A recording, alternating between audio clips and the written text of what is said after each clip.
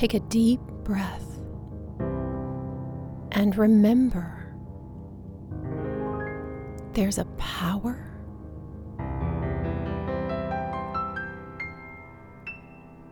breathing you. This is your space of sanity in an evolving world where we learn about spiritual law and how to apply it to our lives in a way that is practical and life-changing. This is where we remember truth to make the world a better place, one person at a time. I'm Claire Lautier, inspirational speaker, teacher of the technology of transformation, and a certified life mastery consultant and spiritual coach. Welcome to the Grace Space. I'm glad you're joining me for our current series, Live with Grace and Ease. We're talking about what it would be like to live in a way that is totally relaxed and trusting, and what seems to get in the way of us living that experience as a daily reality. Would you believe that in order to live a life of grace and ease, one of the most important things you could give up is self-improvement? What if I told you that your quest for self-improvement could be keeping you stuck? How could that be? Well, that's what we're going to explore today. Self-improvement is a huge industry based on longing and discontent.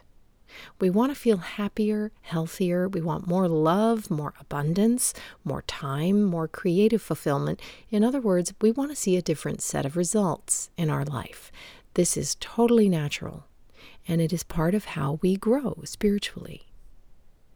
But if we look a little deeper, we can see that this dissatisfaction is perpetual. There seems to be a constant feeling of incompleteness inside of us, and we're always seeking more and better, trying to compensate for whatever seems to be missing. This feeling is endemic to the state of unconsciousness. In other words, the state of being fully identified with the personal self of everyday life and unaware of the deeper dimension of our being. We tend to be driven by craving, lack, and the hope of some future time when our desires will finally be fulfilled. But it never happens, at least not for long. When we come from this feeling of incompleteness, what we manifest often has unintended consequences as the pain side of the pleasure-pain cycle comes back around. We're on a high for a while when we get what we want, and then we come back down, sometimes hard. So let's do something right now that will help you pull back the curtain on this feeling of incompleteness in a concrete way. Right now, wherever you are, whether you're sitting down somewhere with a cup of tea or out going for a walk or maybe in your car listening to this podcast, wherever you are, just check in with yourself. What's going on within you right now? I want you to particularly notice if there's any physical tension or holding that comes into your awareness, or maybe a feeling of unease or nervousness somewhere in your body, either overt or subtle. Just notice whatever you notice. Have you ever been in a room when the hum of a background appliance like a refrigerator suddenly stopped? And when it stops, it's such a relief. Your shoulders go down, and you also realize that you hadn't even noticed the noise until it stopped. When we tune into ourselves, very often we find the same thing, a low-grade tension somewhere within, like the hum of a refrigerator in the background that you don't notice until you bring your attention to it or somehow it stops. There's a nearly constant inward sense of pressure or low-grade tension in the background, which is a hallmark of the stress response, but we're so used to it that we're not really aware. And yet this vibrational state of tension is communicating itself to the universe 24/7 and generating our experience of reality. I remember when I first became aware of this state of tension within myself when I was in my 20s and I lived in New York City. I felt it during a bus ride across Manhattan, and I realized I was living much of my life bracing myself against the next moment as if it were going to fling me off my center. And that was not far from the truth. When our sense of identity and self-worth are tied up in our circumstances and whether things seem to be going our way or not, we live in a constant state of precariousness, and we're unconsciously afraid to let go of control. We're afraid of letting down our guard. In my breakthrough sessions, I notice that most people I talk to are living in a fight or flight response of the nervous system pretty much chronically. In other words, stress is the order of the day. And while there may not be a direct threat to the person's well-being in the form of immediate danger, the body is still acting as if it's under a physical threat. And this is primarily due to dysfunctional use of the mind. Negative self-talk is one example of that, and many people live with a tormentor in their head who's constantly finding fault with them or calling up painful memories, playing the same painful scenarios over and over again in a loop. And the body is stuck in a biochemical response to that mental emotional pattern. It's a form of insanity. That's when people come to me for a consultation often, is when they realize they're stuck in some form of insanity and they want out. And those are just the people who are willing to admit that they want help.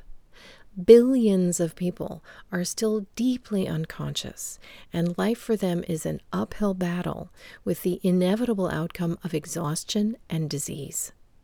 The chronic stress response of the nervous system over the long term interferes with the harmonious flow of life force energy through the meridians, the subtle channels, and because the meridians are all connected to all the vital organs, over time the organs begin to break down and experience disease or dis-ease conditions. So it isn't surprising that it's estimated up to 90% of disease is stress-related. 90% of disease. Dis-ease. Dis-ease starts as that feeling of uneasiness, that background hum or undercurrent of tension, which is the condition of being dominated by the mind. And being dominated by the mind is the opposite of being fully present and alive. Imagine living in a state of trust that all is well in life, truly knowing all is well. Trusting the power that's breathing you to provide for all your needs and simply relaxing into life. Have you ever felt that way? Can you remember a time, maybe when you were a child? Think of the innocence of a child falling asleep. You know how children sleep, totally surrendered, falling asleep no matter what's going on around them, because they have no responsibilities. They just are. And we lose that sense of innocent, trusting relaxation when we're older. This is how I would define dis-ease. Disease is the condition of being totally identified with the egoic mind and cut off from the deeper dimension of our being beyond our thoughts, our body, and our life situation. And dis-ease on the spiritual level, because your spiritual being first and foremost, manifests as disease on the physical level sooner or later. So many people are living in that state of uneasiness, on guard, ready to attack, defend, justify, complain, resist, and so on. And it's exhausting, isn't it? Somewhere along the way, you may have decided you've had enough of that. Maybe that's why you're listening today. When we first realize that we no longer want to live in a state of battle readiness, when we're tired of fighting, tired of struggling, tired of ourselves and the voice in our head, well, first of all, that's a great place to be. It's a powerful place to be because it means we're open to change and awakening. When we first start to look for another way, our tendency is to want to improve ourselves. We may have heard somewhere about the law of attraction and realize that if we want to change our results, we have to change ourselves. This is already a higher level of awareness, And this is true. So this is how the self-improvement quest often begins. If I can improve myself, make myself better somehow, I'll get the results I want. So let's say you want to attract your soulmate. A lot of people, when they decide they want to attract a relationship, go to work on the cosmetic aspect of themselves. They get in shape, improve their diet, join a dating app, and so on. And that's all good. It's part of setting your intention for what you want to create. But unless you're conscious of where you're coming from vibrationally, what you attract may have unintended consequences. Why do you want this relationship? What need is it filling? Are you coming from a consciousness of lack and neediness? Are you attached to finding this soulmate? Have you made it a condition that will make or break your future happiness? When we come from a space of needing something to improve our lives, to fill an emptiness, or to compensate for a perceived lack, we are in a consciousness of needing to add something to ourselves to make things better, to make us better. And this need comes from the ego, which is in a perpetual state of not enough. I need something more, something better, because this moment is not enough. What I am is somehow not enough. Even if what you're primarily focused on is your spiritual growth, the ego can and does find its way into the process. We call this the spiritual ego. It may glamorize enlightenment and see it as something to be achieved and always in the future. And along the way, it does everything possible to avoid the now, which is the only place enlightenment can be found. It strings you along to keep you seeking, but it has no intention of finding. That would mean its end, and it knows that. This is what I call being on the self-improvement quest. Self-improvement is a favorite tactic of the ego because it keeps you stuck in time, keeps you ruminating on the past to figure out what happened to you that made you the way you are, and then it keeps you running after the future for when you'll finally have it all figured out and be enlightened. The quest for self-improvement can keep you stuck in your personal drama and the stories you tell yourself about your life and what you had to overcome and why it's so hard to change. It can keep you in the doing mode rather than the being mode because it's looking for answers out there in someone else's eyes, in the next book, in the next healing trend, in the next workshop, in the next ayahuasca trip, and always sometime in the future. So would you believe that in order to live a life of grace and ease, one of the biggest things you could give up is self-improvement? I've got news for you. You cannot improve upon yourself. It's impossible. The real origin of the self-improvement movement comes from wanting to manage that feeling of dis-ease, which is the manifestation of our disconnection from our essence. Think about it.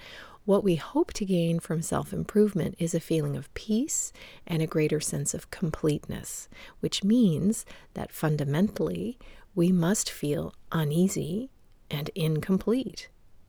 We feel uneasy and incomplete when we have not yet accessed the radiance of our true nature. And in this state of disconnection from our source, we mistakenly look for completeness and fulfillment outside of ourselves. There's a sense that we're not enough, we're deficient or defective, and this is something that goes very deep. It is that sense of dis-ease, uneasiness, incompleteness that drives us to search for what's missing out there where it can't be found. So in that cycle of seeking and never finding, we just reinforce that inner emptiness. Self-improvement as a quest will never eliminate the uncertainty, the worry, the fear, the doubt, the anxiety that's always just under the surface, because the ego's got you in a perpetual loop there. The ego is uncertainty, fear, worry, doubt, anxiety, stress, and all the negative feelings that we're seeking to free ourselves from. And the belief that you can add something to yourself or fix yourself is a false trail of breadcrumbs that leads right back to the ego, right? It's, as Eckhart Tolle once said, it's the police chief who's looking for an arsonist when the arsonist is the chief of police. The ego cannot undo itself. Negative feelings may seem to temporarily disappear when life seems to be going your way and you're on a high for a while, but they've really just moved under the surface and will reemerge when circumstances shift again.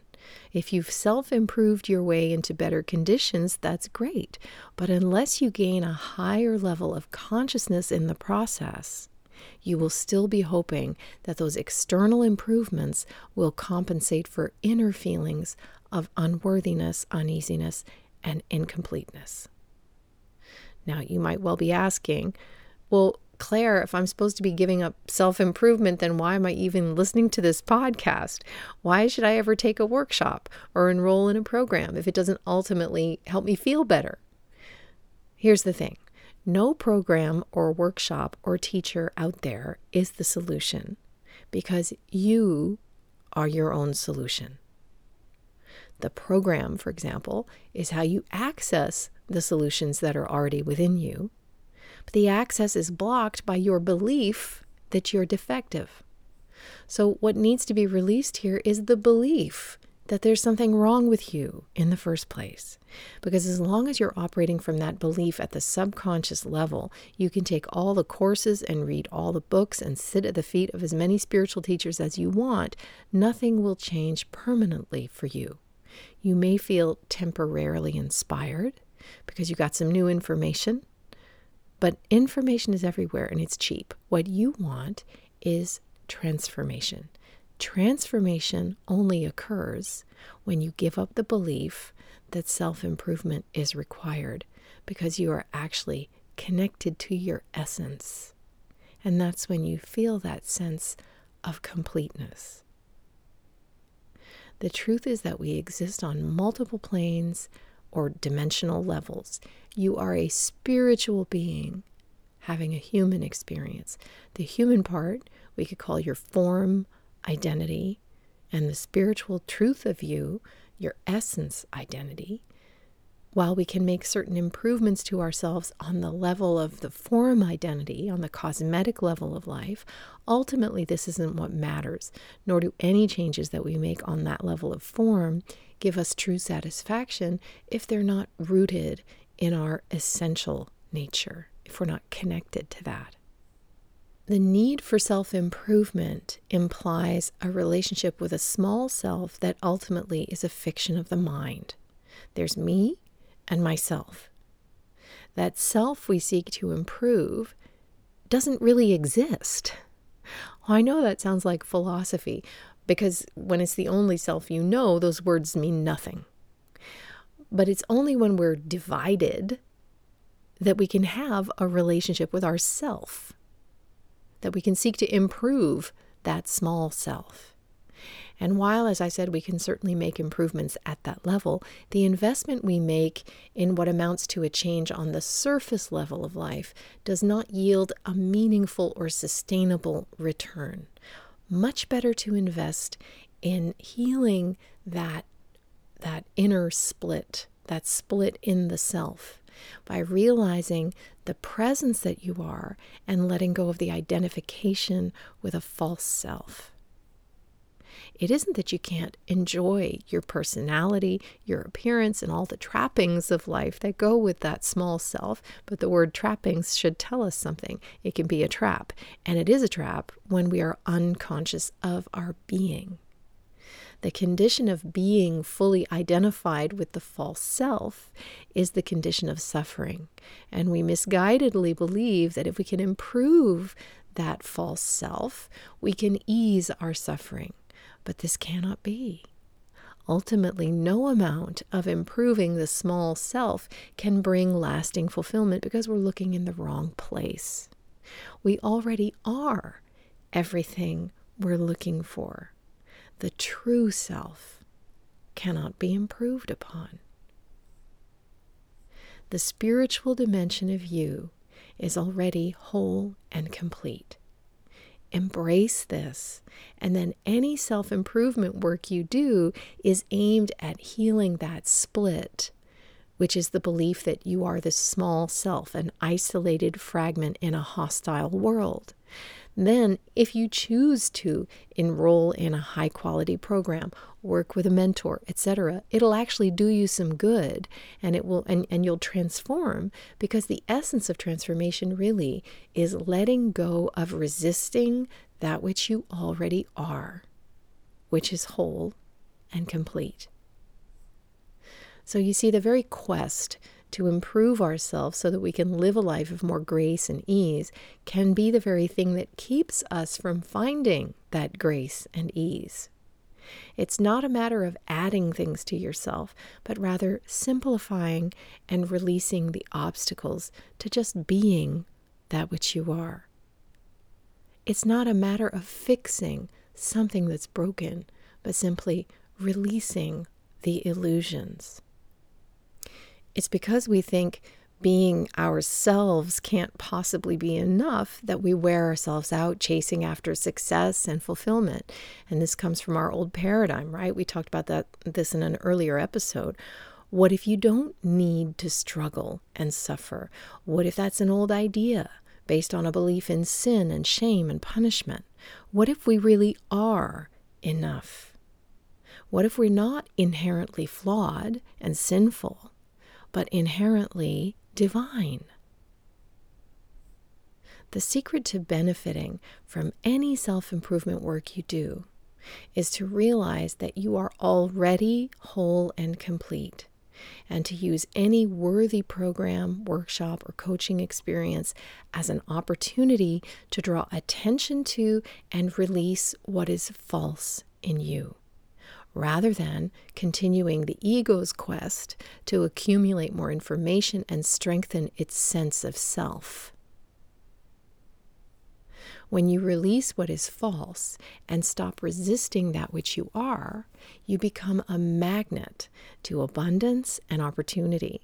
If you want more peace, more serenity, more love, more comfort, relief, rest, abundance, joy, freedom, bliss, look no further.